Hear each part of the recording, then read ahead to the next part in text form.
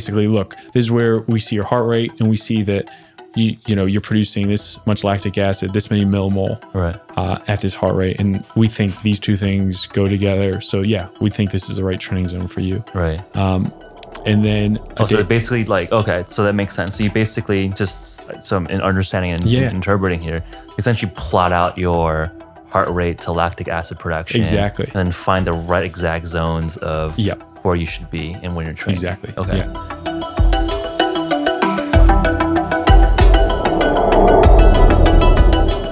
Hey friends, Jeffrey Wu here, and welcome to this week's episode of the HVMN podcast.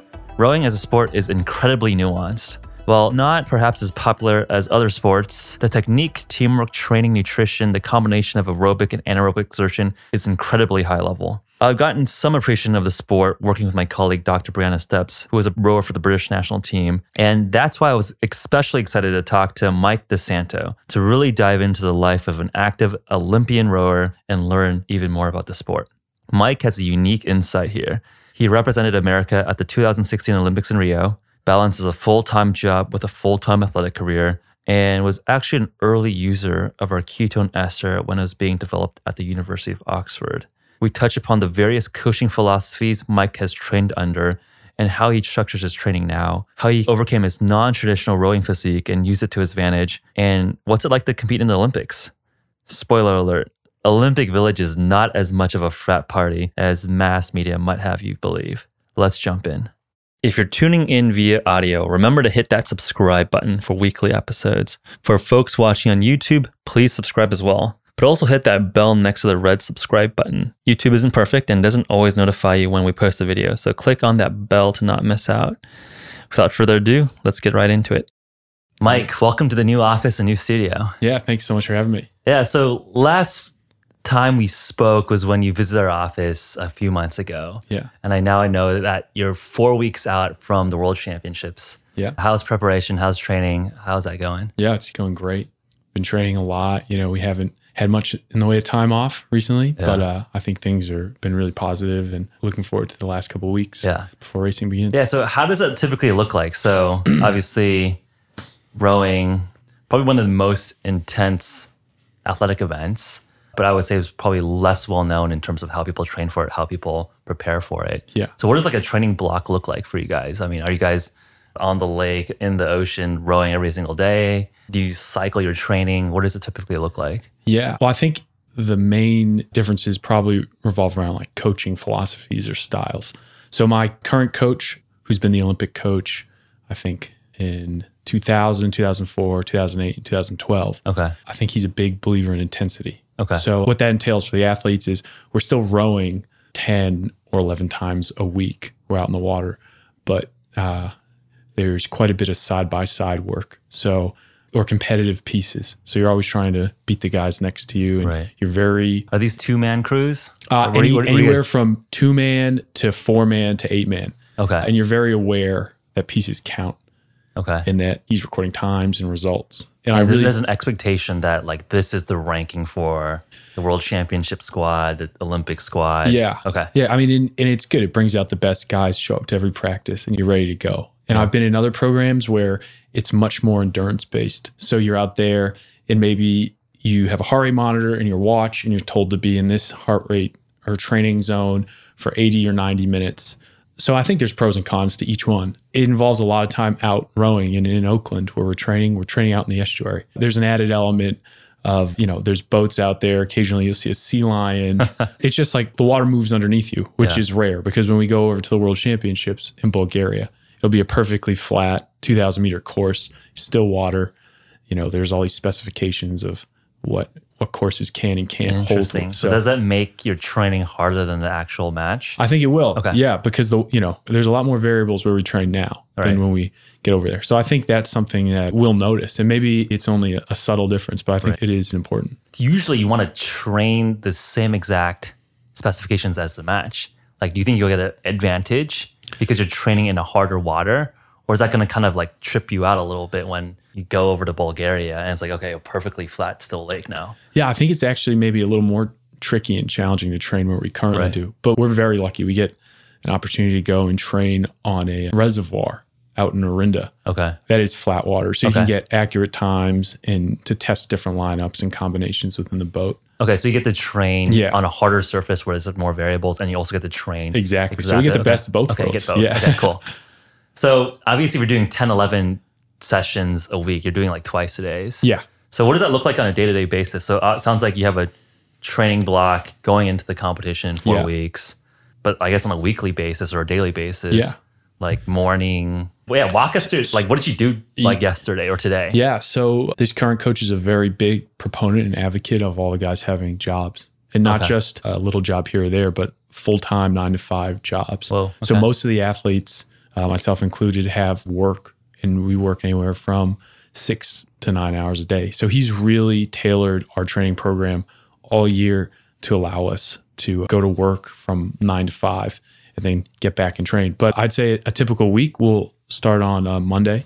I'll wake up probably around 6, kind of get my stuff together. I live 2 minutes from the boathouse where we train over in Oakland. So just a brief commute. I'll get there. I'll do some dynamic stretching. And then we'll get out in the water around 6:40 or so. And you're doing this fasted, no breakfast? I do all of this fasted, for a few reasons. I know in an endurance sport like rowing, I think it helps. And you probably know the science behind it a bit better, but some of the channels for teaching your body how to tap into its fat stores. Right, you're improving your fat metabolism, fat oxidation. Yeah. But then also, I find that I have such big dinners that I rarely need, or I rarely have an appetite in the morning. The only exception is when we have hard pieces, and then I'll have competition, like special days. Yeah, and then I'll try to have certainly a lot of coffee, and maybe a shot of ketone ester. Yeah. But then so then we'll get off the water by 8:15, 8:20, and everyone will just disappear off to their jobs. An hour and a half. Rowing. Yeah, very efficient. Like pretty much from the time you shove off the dock till you get back, the practice never stops. It's just continuous, whether that's hard pieces or whether that's just a longer, lower intensity row. And then we all meet back at the boathouse around, call it 5:15, 5:30, either do like a brief weight session or some stretching, just another warm up, and then we're back out rowing at around 5:45 and probably back on the dock again around 7:20, 7:30, and then you rush back home, make yourself some dinner, and maybe watch some television and back to bed. So it's a pretty jam-packed day, but I think we're making the most of each day. So that's a good feeling. I mean, it's actually pretty efficient if you think about it. I mean, you're doing 4 hours approximately a day times 7, 20, under 30 hours a week. Yeah. Which for like an Olympic, professional athlete is, I mean, it's a lot. You guys are basically doing 2 full-time jobs. I mean, you guys are literally. Yeah. It's something I think all of us are kind of used to because we came up, and most of us did this in high school, where you had to balance a sport on top of your academics. And then certainly all of us have done it in college, where it's the same thing. So in a way, you just replace schoolwork with work. Yeah. And it's nice that instead of tests or quizzes, you just get paid. So that's nice. Yeah. To look forward to. Is that typical against international squads? I would say, I mean, like it's pretty unique. Because I imagine that like other countries, it's like literally they're probably training like, I don't know, like 50 hours a week. Yeah, I think other countries, not to say we aren't professional, but they tend to take more of what you would think of a professional baseball or football player here, where that's all they do. Yeah. But I think part of the reason is that you have a lot of rowers in the U.S. that have gone to pretty good schools. Yeah. And coach says this, and I think he's right on with it.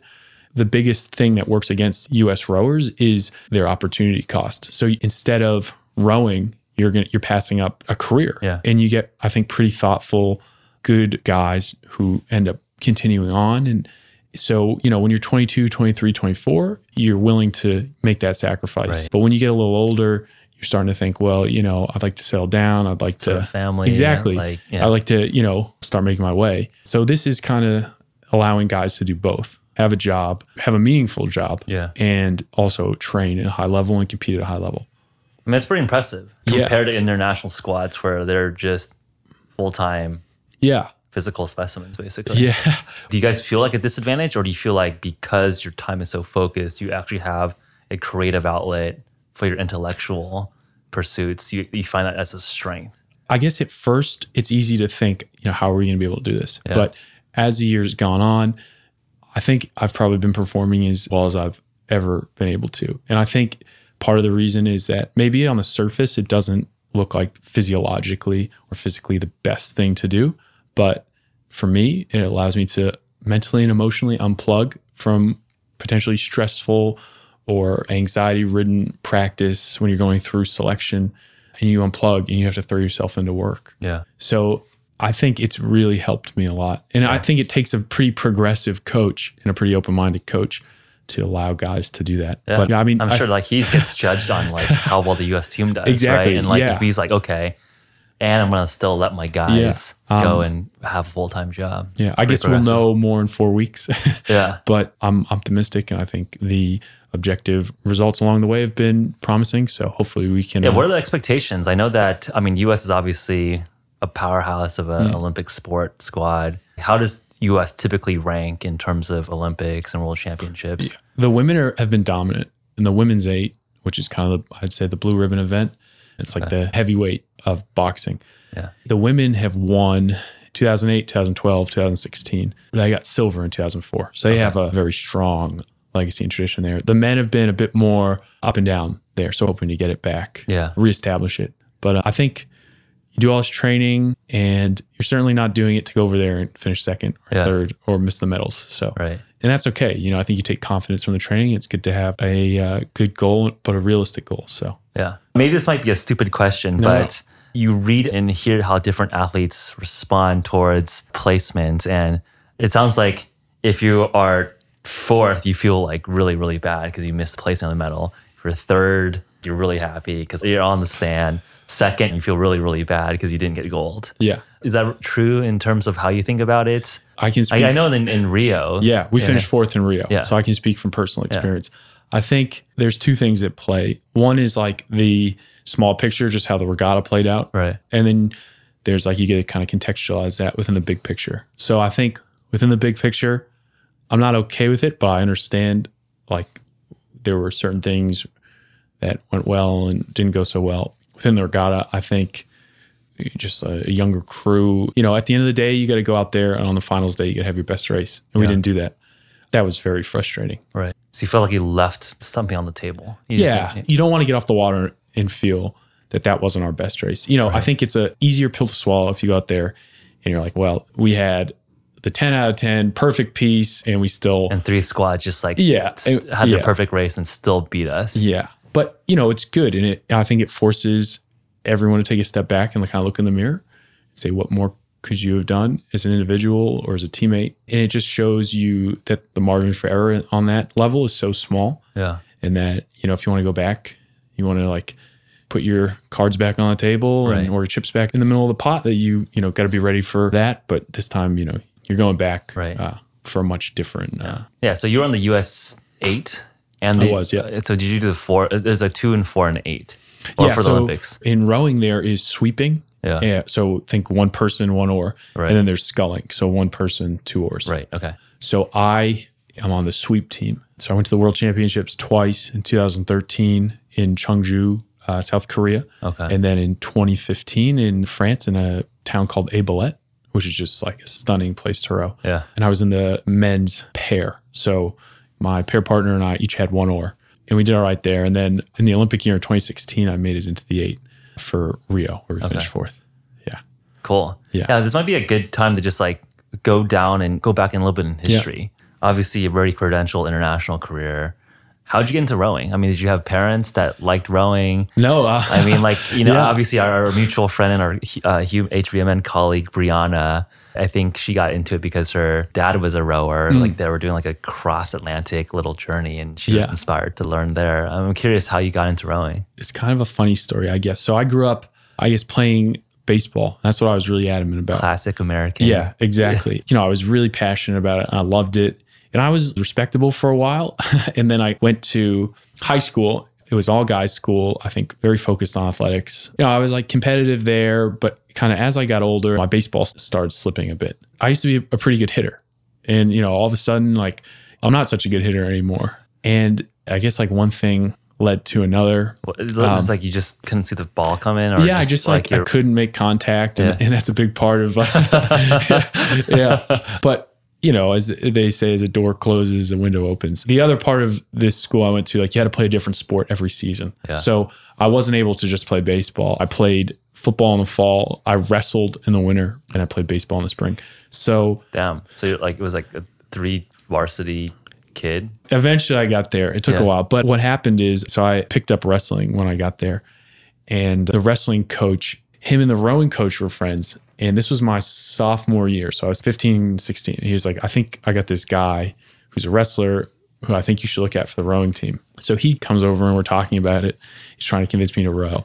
I'm like, I don't know. I've always played baseball. I had my deposit down with the school to go on like the training camp for the baseball team down to Florida. And about, I think a day or two before we're set to leave, I was just like, okay, let's give rowing a shot. It was like, baseball wasn't quite working out. This coach really wanted me to try his sport. He's like, look, no strings attached. Worst case, you try it for 2 weeks and you decide you want to go back to baseball. That's fine with me. What do you think was the eye for talent? I mean, clearly you're a super talented rower, but like when you're 16, I know we talked about this before, but your physique is not a classical rower, right? No, like it wasn't not by any you're means. like a 6'8", like super lanky dude. Yeah, I think what they saw is that I was tough and I was willing to work hard.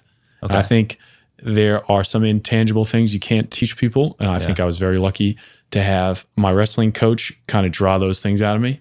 And I'll be totally honest. Before I started wrestling, I think I was pretty soft. I don't think I knew what it meant to like really push yourself. Right. And very luckily for me, that translated past just the athletic field and into the classroom or into work. Like, what does it really mean to push yourself to the limit and really pursue something and throw yourself at it? So I had a kind of coming out, if you will, when I was 16 in that wrestling season. And I think it kind of launched me into rowing, and it kind of, I think, launched me into a lot of good things. See, that the 2-week trial, and like you, I guess, loved it or like enjoyed it, or you hated it, and I guess or what? I was like, this is cool, and there was just like a really good energy on that team. And I didn't know what I was doing, but everyone was so positive. I think the group of guys that were on that team, it was just a lot of fun, and it was guys I had played football with. That was the thing that rowing coach in high school looked for. He didn't look for like traditionally good rowers. He looked for kids who were like athletic and like were willing to work hard and push themselves. So you had kids that played hockey or kids that played football or kids that like did all these other sports come together. Where'd you go to high school? It's called Belmont Hill. It's about 15 or 20 minutes outside of Boston. Okay. All guys school. Okay. Makes sense. Because I don't think there's a lot of rowing in California. There's some, actually, believe it or not, Marin and Newport in SoCal is pretty big. But Marin and the Oakland Strokes are the two really big ones in the Bay Area. So yeah, we just had like a great experience, and I kind of like stuck with it. And then I realized that I was actually pretty good at it. Yeah. And then I think it's like anything, you taste some success and you just want more. And I guess the rest is kind of history. Yeah. I mean, were you guys like state champs or? Yeah. So we won like the national championships my junior year. So you're really damn good. Well, I mean, there's a lot. There's other guys on the boat, so you guys had a good rowing program. Oh yeah, we like the coach is incredible. I think since 2000, I mean, national high school champs is like, I mean, no joke. Yeah, you guys were good. Yeah, so I was very lucky to have him as a coach. But like I said, a lot of really good teammates and other rowers on that team. So he's probably coached, I would guess, since 2006, and now he's probably coached around 10 boats that have either like won or got second at the national championships. So I'm long gone, but he's still producing results. So I think it's more of a testament to him. Yeah, I mean, that sounds like he's just got a program down. And I think talking about physique, there's actually an audience question here. Yeah. Lewis asks, what is the ideal physique? And I think we just touched upon it, right? Yeah. Like the classic rower type is like a very tall, lanky individual. I would guess probably 6'4", 6'6", right. in that range, probably 210, 215 pounds. You know, when you think like prototypical, if you were just like, look at people walking down the street and you see someone like that, you'd be like, oh, I'd check him out as a rower. Right. And the idea is like a torque from the long limbs. Yeah, like exactly. It's just like, it's a sport of leverage. Yeah. So you get a little bit longer stroke, a little bit longer arc. Right. And you can just apply a little bit more force. So your physique, you're not quite 6'4", right? Yeah, I mean, no, on a good day, we'll say 6'1". Okay. On a good day. Okay. So you're overcoming like the not ideal physique. I mean, like, what is your edge? I mean, clearly you're performing at world-class, top of the world Olympic level. Is it your training or discipline, your stamina? Like you have more power than the typical average? What makes you overcome some of the disadvantage of not having the ideal physique? I think a lot of coaches that were also willing to look past it, because there are coaches that are like, oh, you don't fit the mold. Right. We're not even going to give you an opportunity. Right. So, high school, college, Oxford, now the national team, coaches that are just, like, okay, if this guy can go out there and row and perform. Also, I think I remember spending a lot of summers, a lot of time training, doing extra work before I even understood how the physiology, how it all worked. My freshman year after college, I just spent so much time in the boathouse every day. And you just outworked everyone. Yeah. For a long time, I think that was like the equalizer for me. Yeah. And not to say that I don't now, but I think as I've gotten older, I've tried to be a little bit smarter with how I've worked. So I think you can still go back and rely on that and outworking everyone. And that's something I still try to do, but it's also now like focusing that in, like, how can I work hard and be smart about it? Yeah, I mean, I think that's been, I would say, a more recent development in sports science where before like 1980s, there wasn't even a notion of professional sports, right? If you look at like Roger Bannister, for example, he was like a Oxford medical student that like happened to like be a runner and he broke the 4-minute mile. And then really in the last like 20, 30 years, you had like the cash machine of like the Olympics. I mean, the athletes don't get paid for Olympics, but like professional, like NBA, NFL, but the Olympics is a massive business for like the sponsors and the host countries and whatnot. And then you really had like this huge rise of the professional athlete class. I think there's been a lot more science on how to best train athletes. And I think that has shifted from gentlemen athletes, right, from like 1980s previously to then like people just like working out all the time. Yeah. And oftentimes that gets into overtraining or injury. Yeah. And I think I would say in the last 5-10 years, there's been an emphasis on recovery, like set up your training blocks where you have intense periods and really relaxed periods. Absolutely. What does that look like for you? Or is that part of the US program? Or is that something that you think about like very cognizantly to make sure that you're fully recovered, you don't get injured? Yeah. I mean, my sense talking to professional athletes is that getting injured is like the worst. Yeah. Like you just totally stop progress, regress, and it takes so much effort to get back to healthy. It does. Yeah. So I was lucky not to run into any of that till I actually got over to Oxford. I went over there to do my master's degree. And as I was mentioning a bit earlier, the coach there was just a big believer in volume. So lower intensity, high volume. So you did your undergrad at Harvard, right? Yeah. Okay, so I guess that would be interesting to kind of... So graduating... it'd be interesting to kind of compare the programs and compare the evolution. Yeah. So Harvard, I get to row for a coach, Harry Parker, who unfortunately passed away a couple of years ago, was there for 51 years. And again, gave me an opportunity to prove myself even as like a smaller guy in the program. Imagine you were like a recruited athlete, right? If you were like a national champ. Yeah, but believe it or not, even at like 17 or 18, you have guys like going on and who are, albeit at the junior level, but they're world champs or competing at the world's level. So I wasn't even that good. And to be totally honest, I almost missed the freshman boat. Rowing was one of the last sports, maybe even the last sport to have a freshman team. And they just did away with that a few years ago. So of the 16 or 17 guys in our freshman class, I was probably in an 8-man boat. I was like the 8th guy in.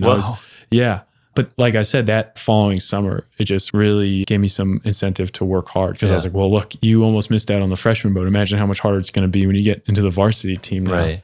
Harvard must be like a top rowing program, I assume, for D1 colleges. Yeah. So 2 really good schools on the West Coast at the University of Washington and Cal Berkeley. Okay. And on the East Coast, it's Harvard, Yale, Princeton, Brown are generally, those are more or less your top 6. Yale's been pretty dominant recently, which hopefully will change. It's okay. The old safety school.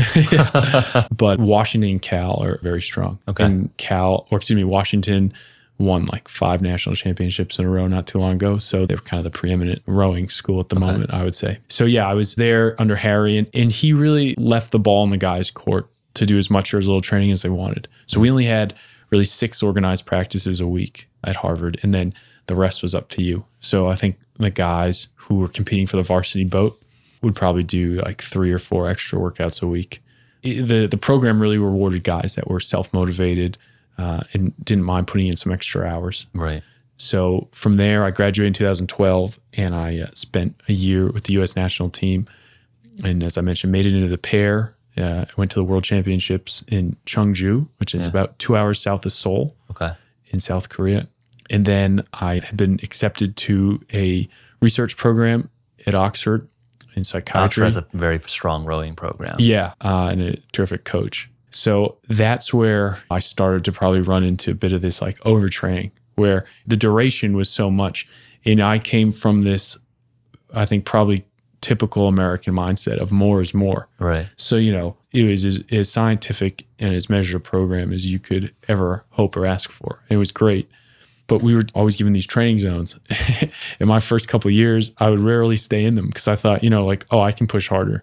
So I didn't fully appreciate because so the training zones were based on your heart rate, basically. Exactly. Okay, so it's like, be in the anaerobic threshold. Don't be maxed out, like maximal threshold. Yeah. Okay. And I just thought, so you were just going maximal the whole time through. I guess the philosophy at Oxford was more of a polarized training. So when it's easy, go easy, and when it's hard, go as hard as you can. Right.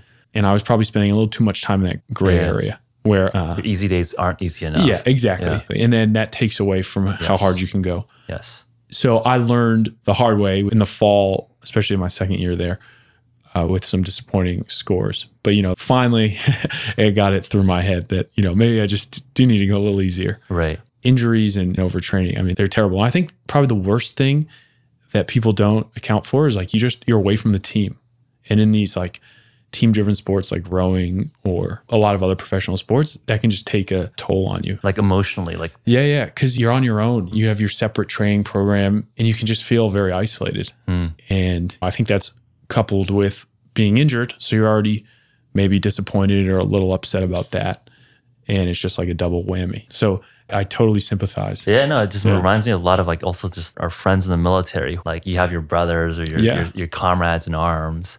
And like if you're injured, you're like away from them and like you lose your sense of identity a little bit, right? Yeah. Huh. Yeah. And it can be pretty deflating, if the team's going down to row at 1:30 and instead of that or whatever time they're going to row, you're kind of off on the bike on your own. And I guess like, ultimately we're social creatures and social beings, and to not have those interactions with people, whether it's on the bus or in the boat or just like you said, that camaraderie and that feeling of like belonging on a team can be tough. Yeah. I mean, I think one thing that you mentioned, I think that's also been something that's come up in a previous conversation is you don't go easy enough on your easy days. So what is an easy day like? What is it supposed to look like for you?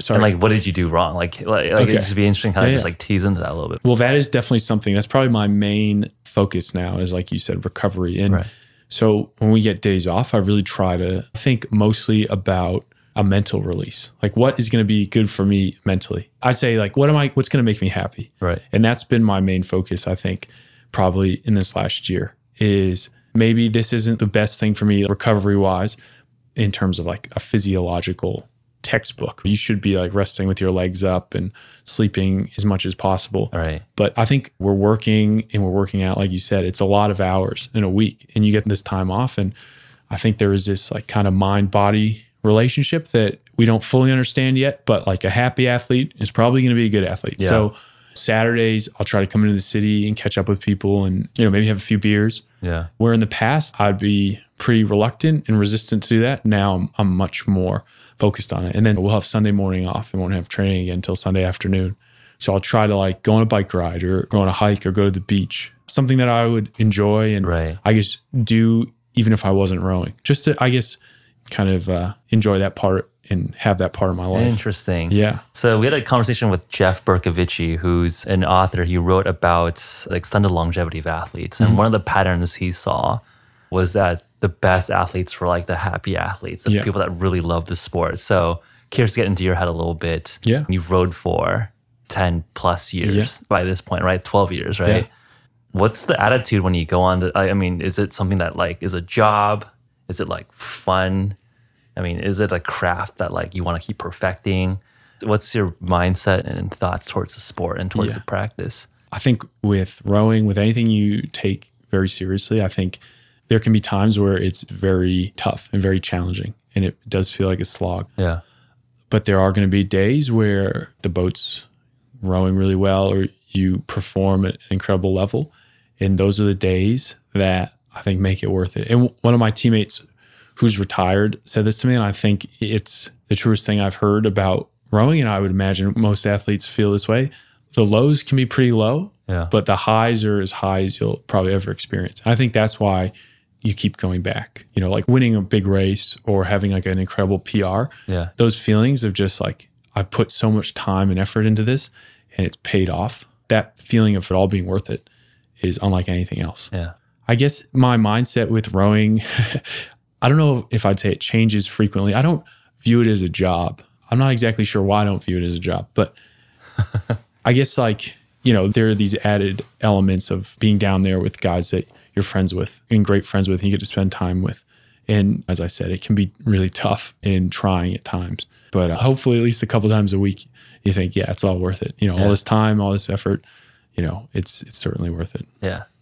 So obviously, given our audience and our community here, people are really keen on nutrition. So we talked a little bit about how you go into your usual morning workouts fasted.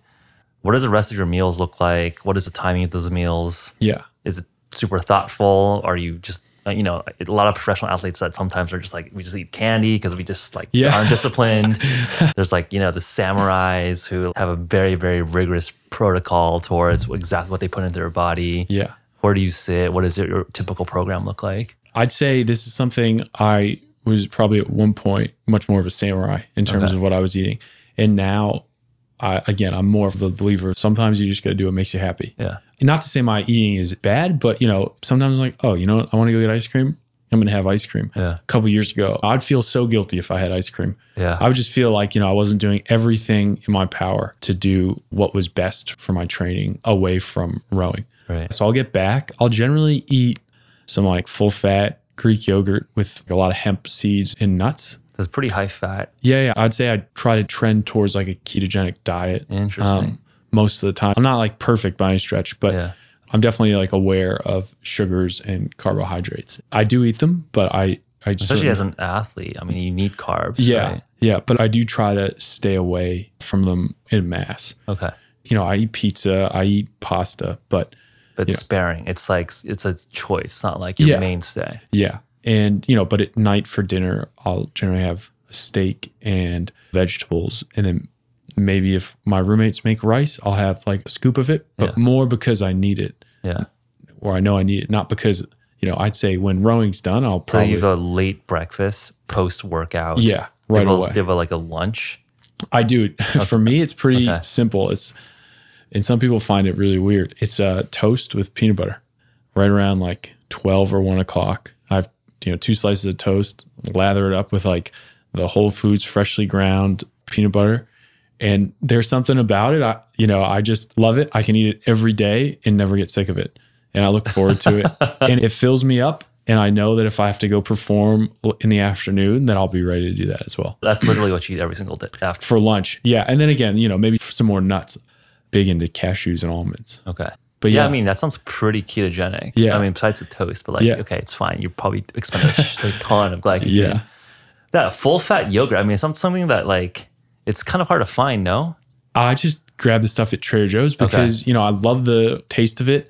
And I know that sometimes like what they use to replace the fat in terms like of flavor sugar. is, and it's not great for you. You know, I don't by any means view fat as the enemy. I know some people do, but no, I mean, I cook my steaks in quite a bit of butter. Yeah. You know, I mean, that tide is shifting. I mean, I think a lot of that science is getting sort of relooked at. So, I mean, like obviously, as you know, like a lot of our community is very interested in fasted workouts and a ketogenic diet. Yeah. So it's interesting to hear that like it's working for you and how you're performing at the, you know, elite level. Absolutely. No, I'm a big believer in it. And when do you have like your dinner? Late these days, probably around 8. Okay. That's probably not as much by design. That's kind of like post-workout. So, you know, we're not getting off the water till 7:20, 7:30. Oh man. And then I need to like, I'm lucky because I only live 2 minutes from the boathouse. So I just run home, you know, if I had a steak in the fridge or steak or fish a lot of nights. And you just, after you eat, you just go right to bed basically. I try to have like a blow off period, but you know, by 9:30, you're exhausted. I'll be ready to go.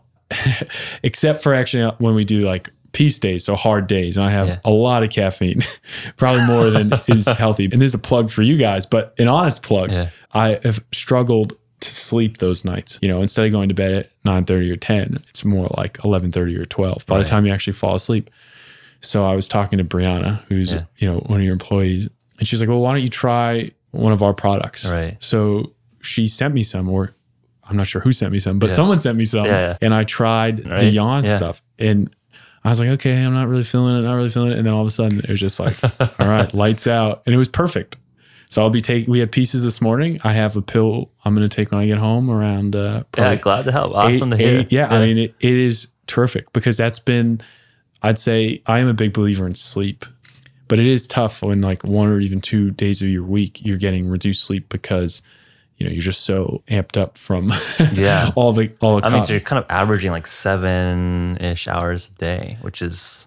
Yeah, maybe just over that because I'll probably wake up around 6 or maybe slightly before. So I'd say probably maybe closer to 8, get a sleep in on the weekends a touch. That is like probably one area if I looked at it as the years go on and as we get closer to the Olympics, that's probably one area where I'll continue to say, look, I can be quite a bit better here. Just like sleeping. Discipline. Yeah. Maybe pushing bedtime forward half an hour. Yeah. I mean, just hard if like your practices end at 7:30. Yeah, it's incredibly hard. My roommates are very good at it. So there's no excuse but for me not to also be like, okay, it's time to go to bed. I mean, if you're preparing for Olympics, does it make sense to like shift up your afternoon session? I mean, we're going to Tokyo. Here's our last training block. Let's like have a 3 o'clock afternoon workout as opposed to like a 6 o'clock, workout. Yeah. Well, I think so you can actually go to bed at like 9. Yeah. And like eat like dinner at 6. Well, I think it's currently really good because you're allowing guys to keep training and work their full-time jobs. Right. But I'm sure I'd be totally supportive of it. A couple months out from the Olympics, it's probably time to put everything else in your life on hold, at least for a couple months. Yeah. And just really focus in. Yeah. So, I mean, we'd be remiss to not talk about it, but Olympic Village, Rio. Yeah. Ask away. Yeah. I mean, how was that experience? How was hanging out with the celebrity athletes, or at least seeing them, I imagine? Yeah. Obviously, it's just like a special moment that not a lot of people get the opportunity to be in such a global event. Yeah. What was it like parading with the athletes and all of that? So the Village was great. The best way to describe it is just this kind of big apartment complex, maybe call it 20-story buildings. Okay. And the countries with big teams. Okay. So the United States, Canada, Australia, Great Britain, they'll each get their own building. Okay. And then there are smaller countries will have. And were these buildings constructed just for you guys? Yeah. With the idea that after the games, they turn into just like an apartment complex. Okay. So I was in the Team USA building so teams, I guess, before you go down there, you can opt to either stay in the Village or stay closer to your venue. Right. And we opted to stay in the Village. And a lot of teams, as far as I could tell, also decided to stay there, with the notable exceptions, the basketball team. Because they're all like 100 millionaire. Yeah, exactly. But cool story about that. So the opening ceremonies, I think, were on a Friday. And our first race was a Monday. So we opted to just dress up in the garb, take some pictures at the Village and not go, just because it's a huge song and dance. Right. So it's long. I mean, I'm sitting at home. Yeah. I'm just boring. It's boring. Yeah. And we all decided, it would be a cool thing to do. But at the end of the day, like, we're not here to march in the opening ceremonies. We're here to compete. Yeah. So we dressed up and we're getting ready to go down and just take pictures in the Village. And we're pressing the elevator button and, the door opens and guess who's in there? The Team USA basketball team. Okay. So we're just like standing there. They're standing there. They're kind of like, oh boy, like we just want to get down to the buses. Yeah. But before the door shuts all the way, our coxswain, who's like the little guy who steers the boat, kind of like the jockey, he's just like, wait a minute, we got to get a picture. So he like runs and puts his hand back in the door and it opens again. And everyone else is just sitting there starstruck. They're like, whoa, look at these guys like Kyrie Irving, Carmelo, Boogie Cousins, DeMar DeRozan. And it's all these, guys you see on TNT and just all the time. And the door shutting again. He's like, guys, I need a picture. So, Wilhelm's like, come on, man, it's so hot. We can get a picture at the opening ceremony. He's like, no, we're not going. So he's there, and I can send you guys a picture if you want it. That'd be funny to just like put it on the show notes. And you can see that Boogie Cousins is not thrilled. He's so upset, but Carmelo, has a huge smile on his face. Yeah. So what we hadn't realized was that for security reasons, I guess, no matter who you are, even if you're the Team USA basketball star, you need to go to the village and get the buses from the village to the opening ceremony. Right. So they had been allocated rooms in the village just to get changed for this event. Yeah. And they were going down to get on the buses. Right. And we, as luck would have it, were pushing the elevator button as they were on their way down. Yeah. That was great. And then you see other athletes, Michael Phelps. Yeah. Did he stay in the village? He was, yeah. Yeah. Yeah.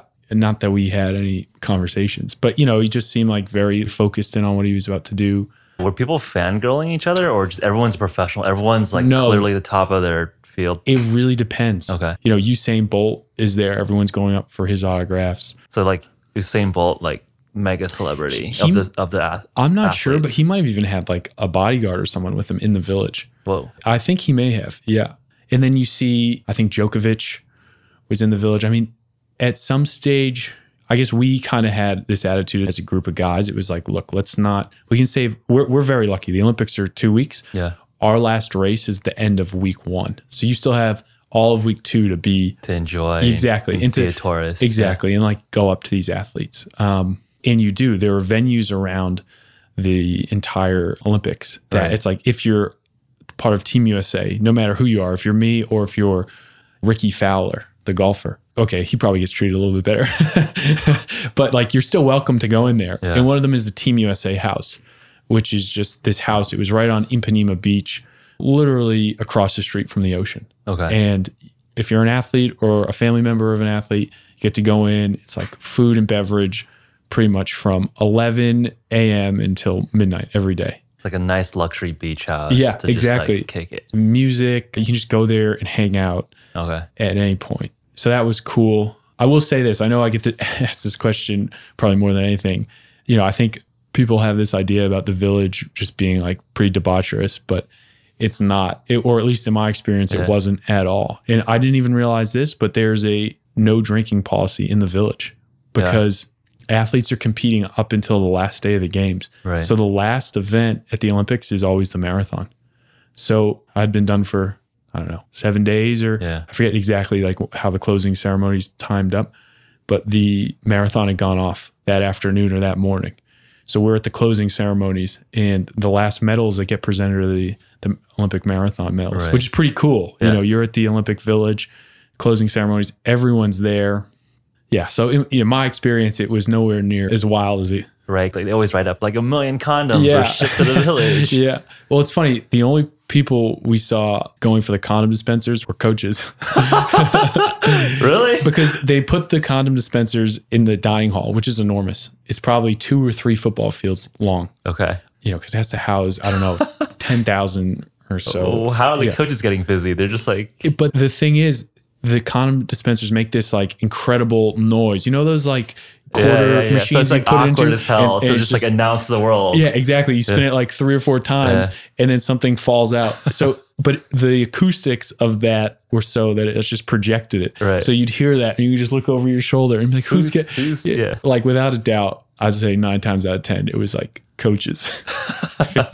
You're just like, I'm not sure that's who those were for, but I guess it makes sense for coaches because like their job is kind of done. It's like keep their guys and keep their girls lined up, and once their event's done, it's like okay. Yeah, no, that's true. Yeah, I think this kind of relates to the question here. Aaron asks, which athletes do you look up to and why? I mean, it sounds like there were some, tennis, basketball folks that you looked up just because they're kind of celebrities, but just in your own career, I mean, there's clearly a couple coaches that were seminal to your development. Yeah.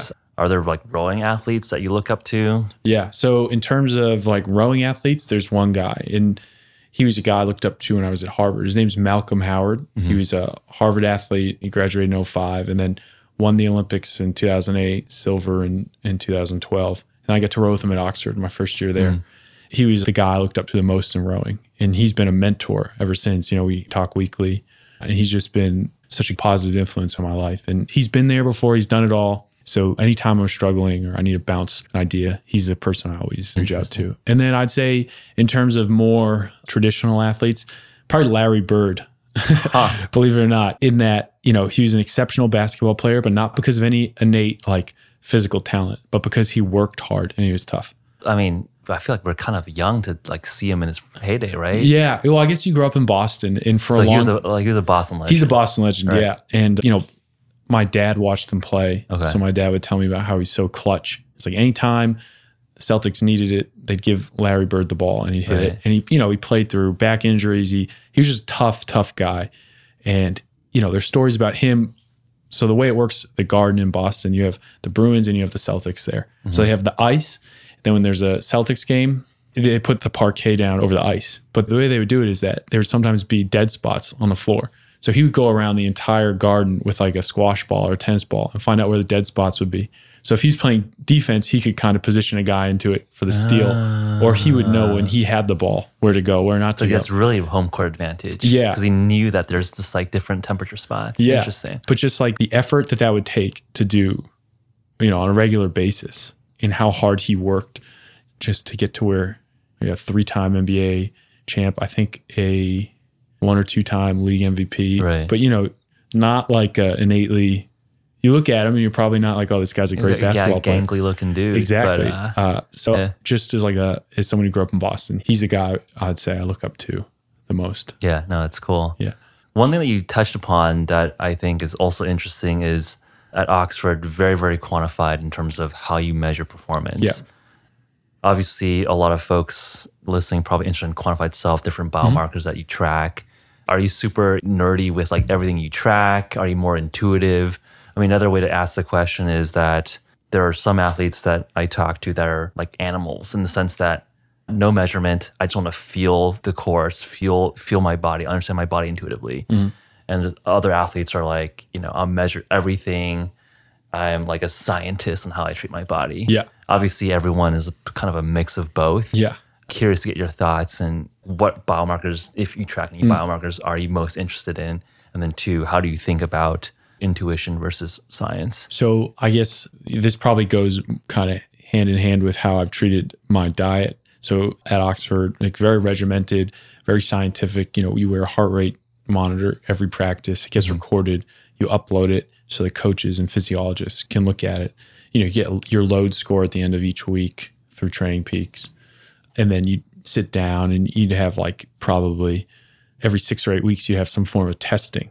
Step testing and then like max testing as well, just to see how you've progressed and see if... What's step testing? What's max testing? Yeah. So for us, I think it was 6 4-minute steps. So each one gets progressively harder. Basically checking your lactic acid production, and checking your heart rate to make sure those are kind of lining up, as you shift through these different zones. So at the end of 4 minutes, they just prick your ear, collect your lactate. Yeah, they collect blood, and then they have, I think, a centrifuge, and like they spin it up. And I don't understand all the science behind it, but I trust that they did. Yeah.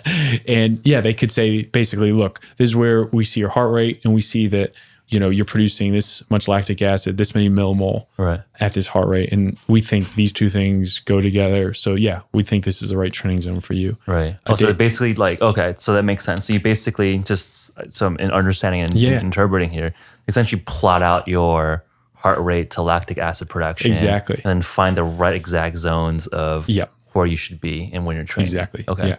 And then I guess it evolves over a training block. Yeah. So it's like, okay, now like you're improving your lactic acid production is more efficient or lower for set heart rate. Exactly. Let's evolve your training protocol. Yeah. Okay. And that's cool to see. Maybe you're at 250 watts and that requires you at the end of an hour session, that's like 2 millimoles or whatever. Right.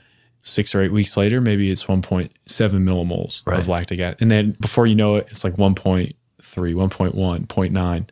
So you see objectively, it's not like, oh no, I wonder if I'm in better shape. It's like, no, you are in better shape. Yeah, you're producing 50% less lactate. Yeah. And then we do max testing, which for us was always a 5K. 5K. On the rowing machine. Yeah. So you set the monitor for 5,000 meters as quick as you can go. Yeah. It was funny. We did comparatively such little maximum effort stuff at Oxford that you always felt incredibly nervous. It felt like this is huge. This is 8 weeks of my season kind of condensed down to this one number. Yeah, one number. Yeah. But now I'd say it's almost the opposite. Right now I do just a lot of testing, a lot of max. Yeah, a lot of max effort stuff. So like once a day, once a week? I'd say like max twice a week. Before the team moved out here in February, a lot of guys were still located on the East Coast. So unfortunately the water freezes and you're on the erg So on the rowing machine.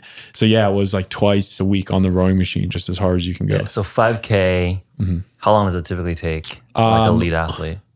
So like the world record was set by a guy who was at Oxford with. Yeah. That's a big boost of confidence for the coaching. It's like, oh yeah, this guy's been here for 4 years. He just set the world record. I think he went 14:54 or something like that, which is a 129.4 split, which is like incredible because a lot of people can't even hold that for 2,000 meters, and he held it for 5,000. Yeah. So we always joke. It's brutal. I mean, I think I mentioned to you, I've been playing around with the ergometer a little bit, and like 500 meters at that is like that's like, no joke. I want to throw up. Like you're just like oh my god, like I want to throw up, and I don't even know if that's right. Like I think I could do like.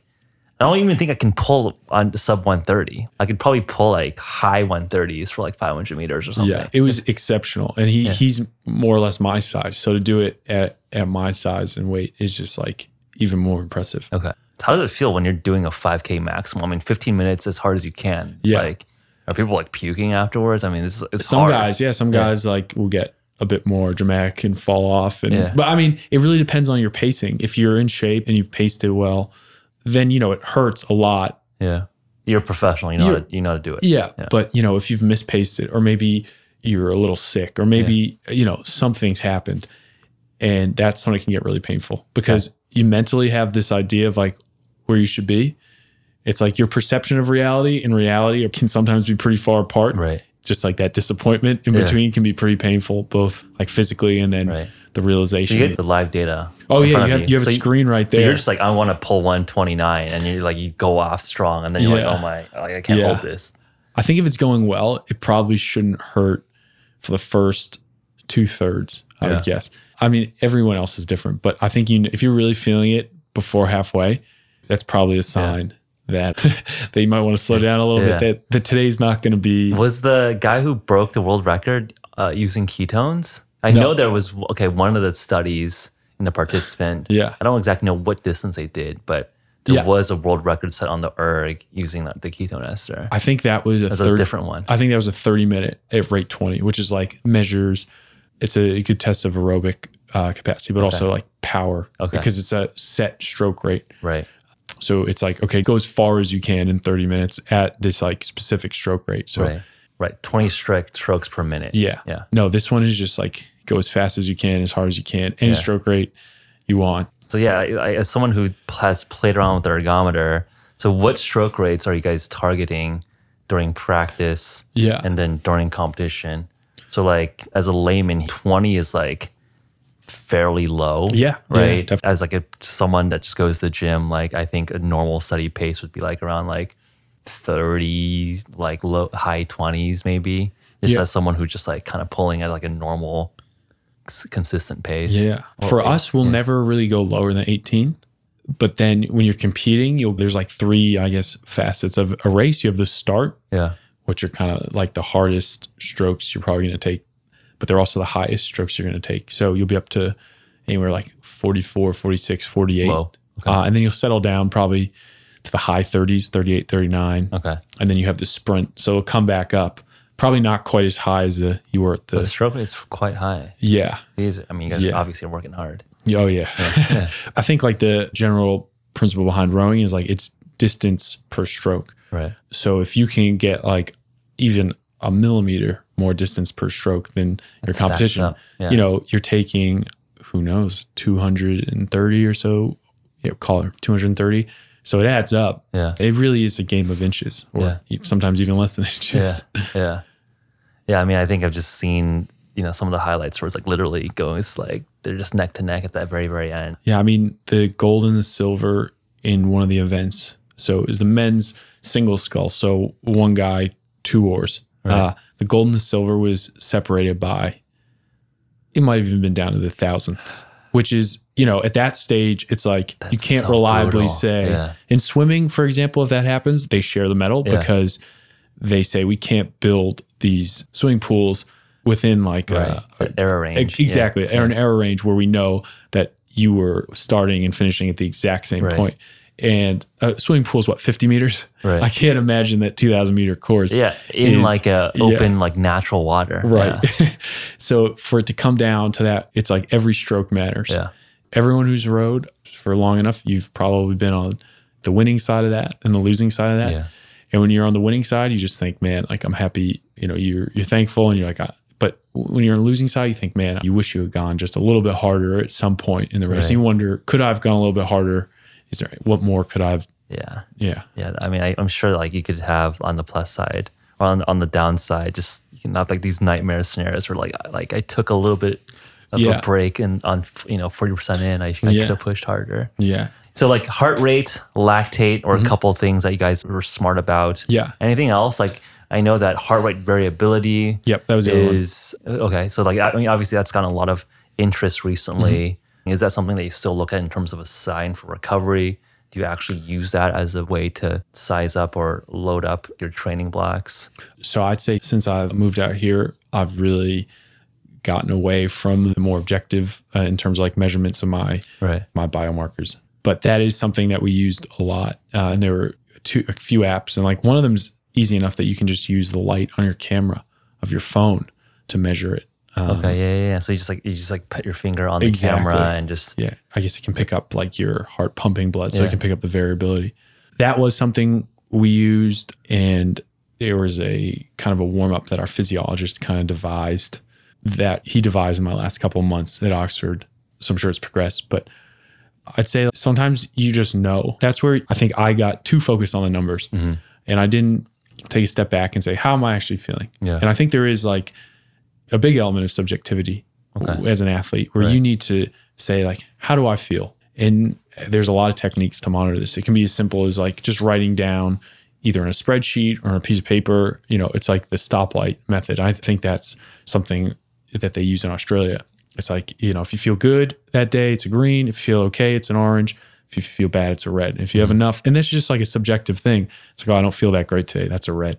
You have enough of those days in a row, it's like, well, maybe something's up. Maybe I need to take some time off. Maybe I need to go talk to the coach. Right.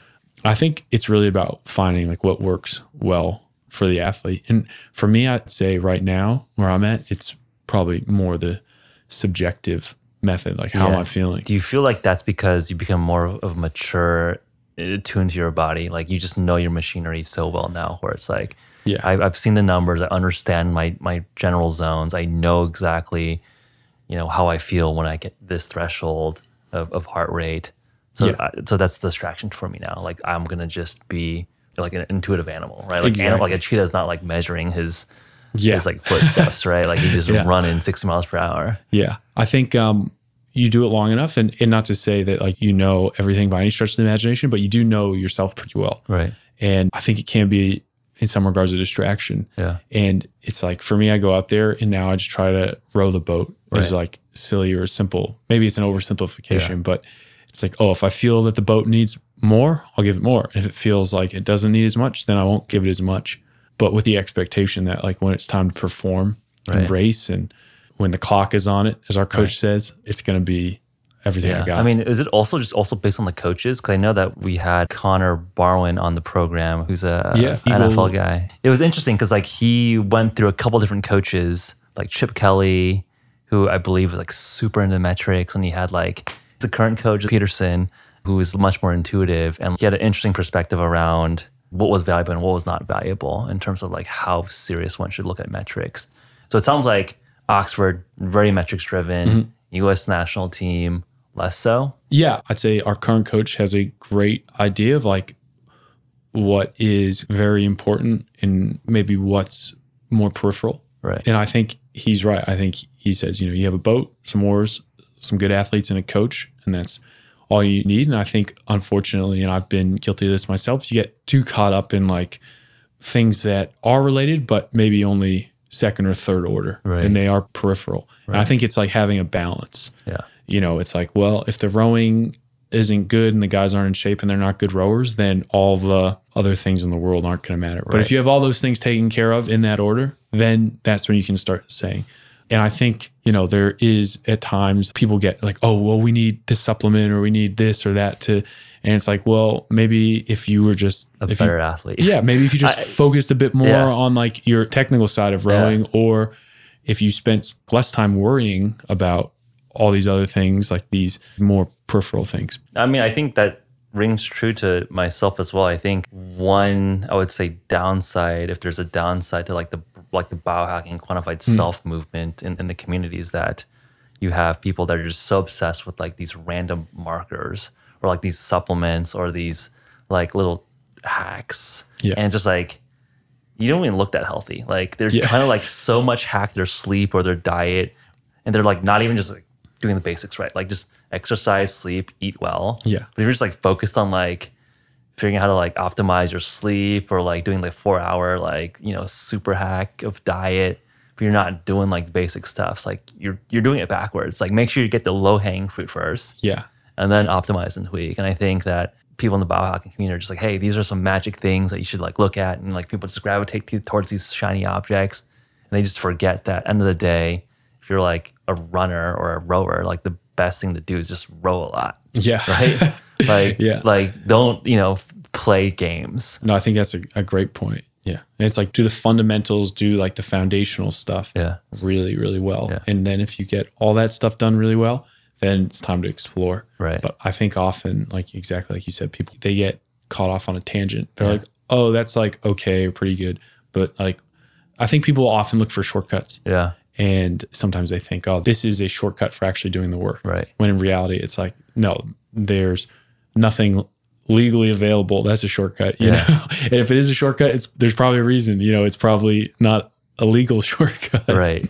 Yeah, no, I understand that intuition, because oftentimes like you get diminishing returns from like rowing. So it's like, okay, or like doing the same thing over and over again. So it's like, okay, it's getting harder and harder to improve on this one single metric.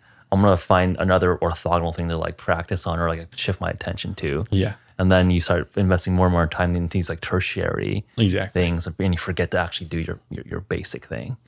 As we kind of wrap up here, I want to get a sense of a pre-race, what's going through your mind. Are there rituals that you go through to mentally gear up for the big day? Pre-race, I wake up that morning, and depending on when the race is, they're kind of like subconscious things that I feel when I wake up that morning. And I think one of them is just like this maybe quietness and this kind of like wantingness to not really talk, but to be very internally focused. I know some guys listen to music, but I just want to stay as relaxed as possible. I don't want to go over the peak on the arousal curve. I think that was something that early in my like athletic career, I was like, oh, I need this music. And I'd get really hyped up, and then it'd be my time to go out and perform, and I'd be like, I'd feel flat. Because you're just too hyped up on like adrenaline. And you're just like, it's like, no, just like stay relaxed. And these days I'd say caffeine is something like coffee. I don't drink it except for when it's for a maximum performance. And I think last time I was in here, I was talking to you guys, like I'll have like 5 or 6 cups when we do racing. And I know that's probably more. It's probably like 200 or 300 milligrams more than most people would say. Oh, it's like the recommended amount for an athletic like boost. 500, 600 mgs. Yeah, but I just kind of love that feeling, and it gets the adrenaline really going. Yeah. It kind of gets that fight or flight going. And, right. When you're racing or you're about to line up in any sport, there's like, it's not like you're just going to walk off the start line. Right. It's like, no, it's time to go. And have you been playing around with the ketone ester? Yeah. Definitely like with some of our longer endurance stuff, I've been playing around with it. But hopefully this coming winter, I'll be able to use it some more when we use get some really objective measurements, especially when we start doing longer pieces on the rowing machine. Interesting. Definitely.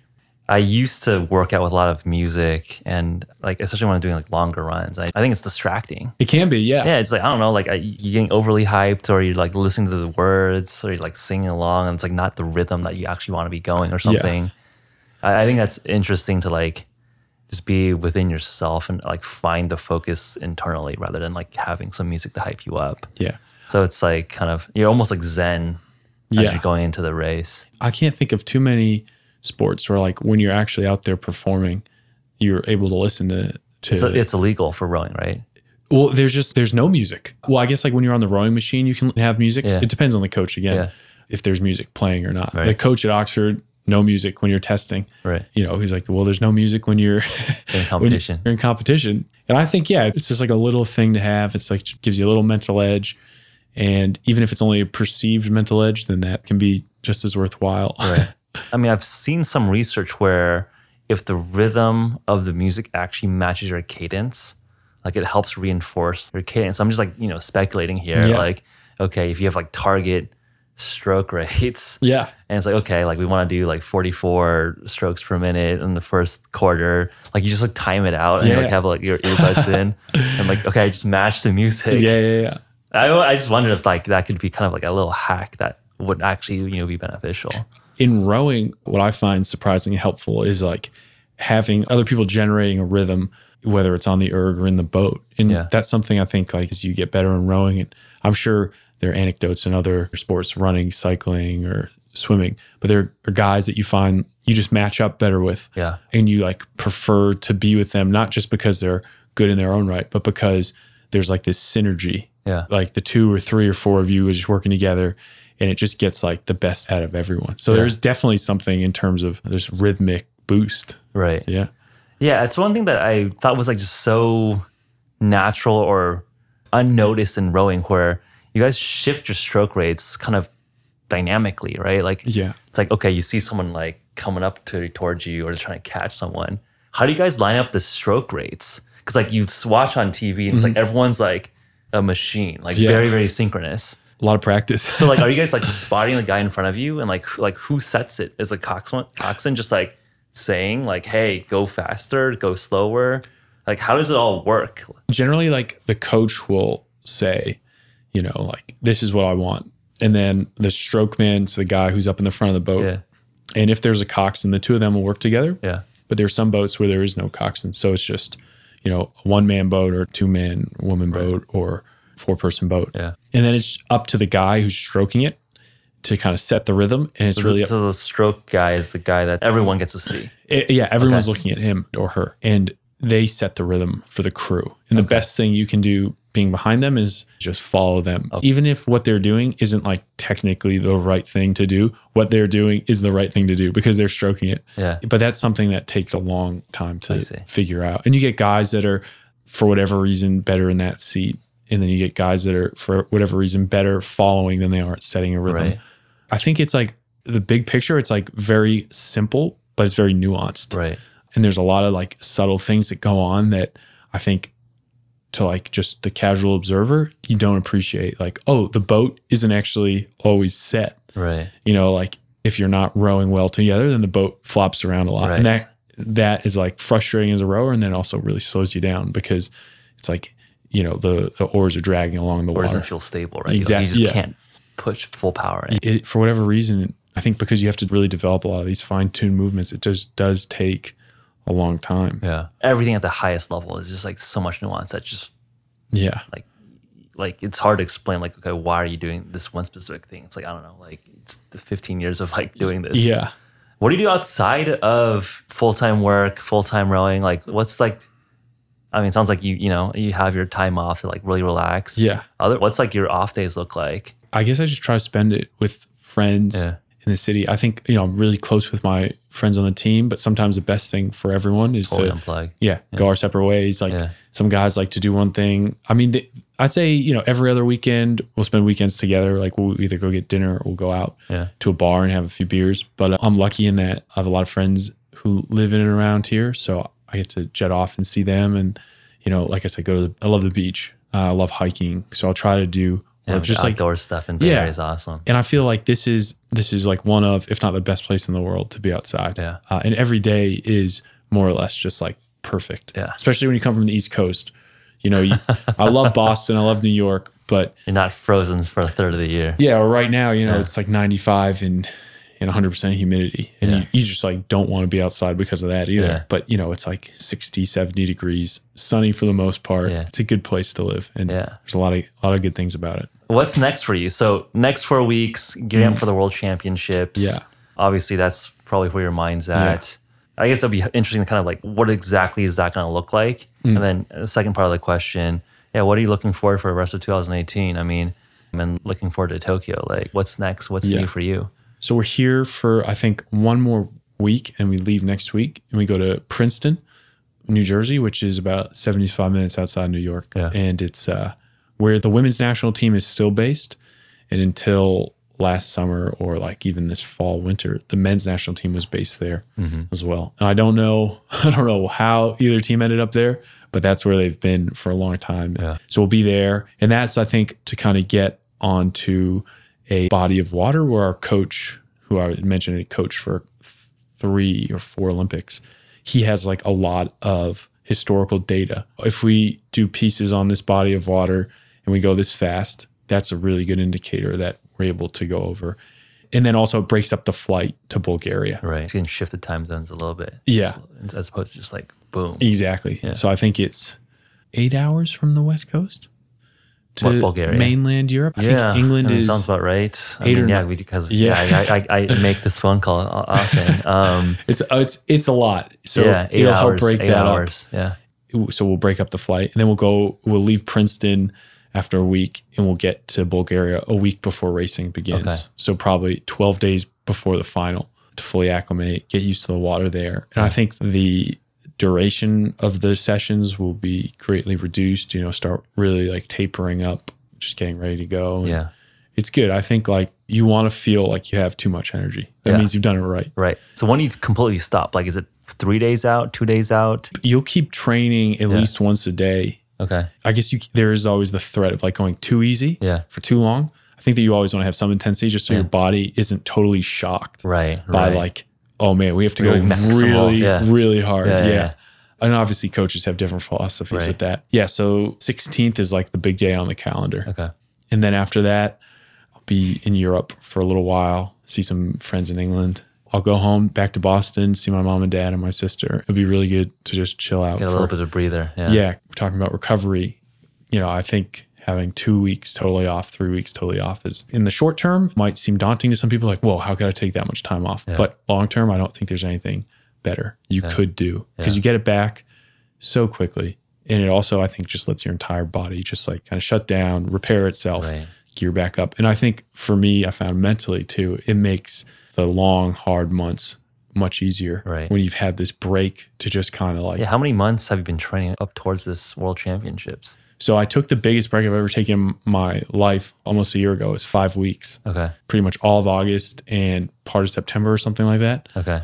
You're basically like a full 11 months in straight since then. But before that, I was talking to my parents about, I think the longest I'd ever taken off before that was about 7 days. And just looking back on it, I don't think that's enough. Yeah. Yeah. And as you get older, like I said, you need to be smarter. So you just need to be in tune and you just need to say like, what do I need? Yeah. When I feel like the time is ready to get back training, like you kind of want to be itching to come back. You don't want to be 7 days off and then be like, I'm not ready to go back, but I feel like I should. You want to be like, no, look in the mirror, be like, ooh, I need to get back to working out. Put on a few pounds.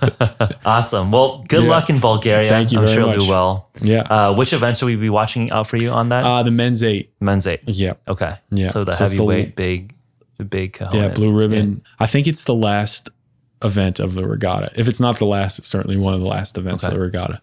Yeah. Cool. Yeah. Good luck. Thank you very much. Thanks so much for having me in. We'll have to have you back on and I would love cheer to. on and talk about how you got the gold medal. Deal. No pressure. Deal. All right. Thanks, Mike. Thanks so much. As always, please send my producer Zill and I feedback at podcast@hvmn.com. iTunes reviews are always appreciated. And remember, you'll score a free Sprint Mini in the process. Appreciate it. Thank you so much. And talk to you soon.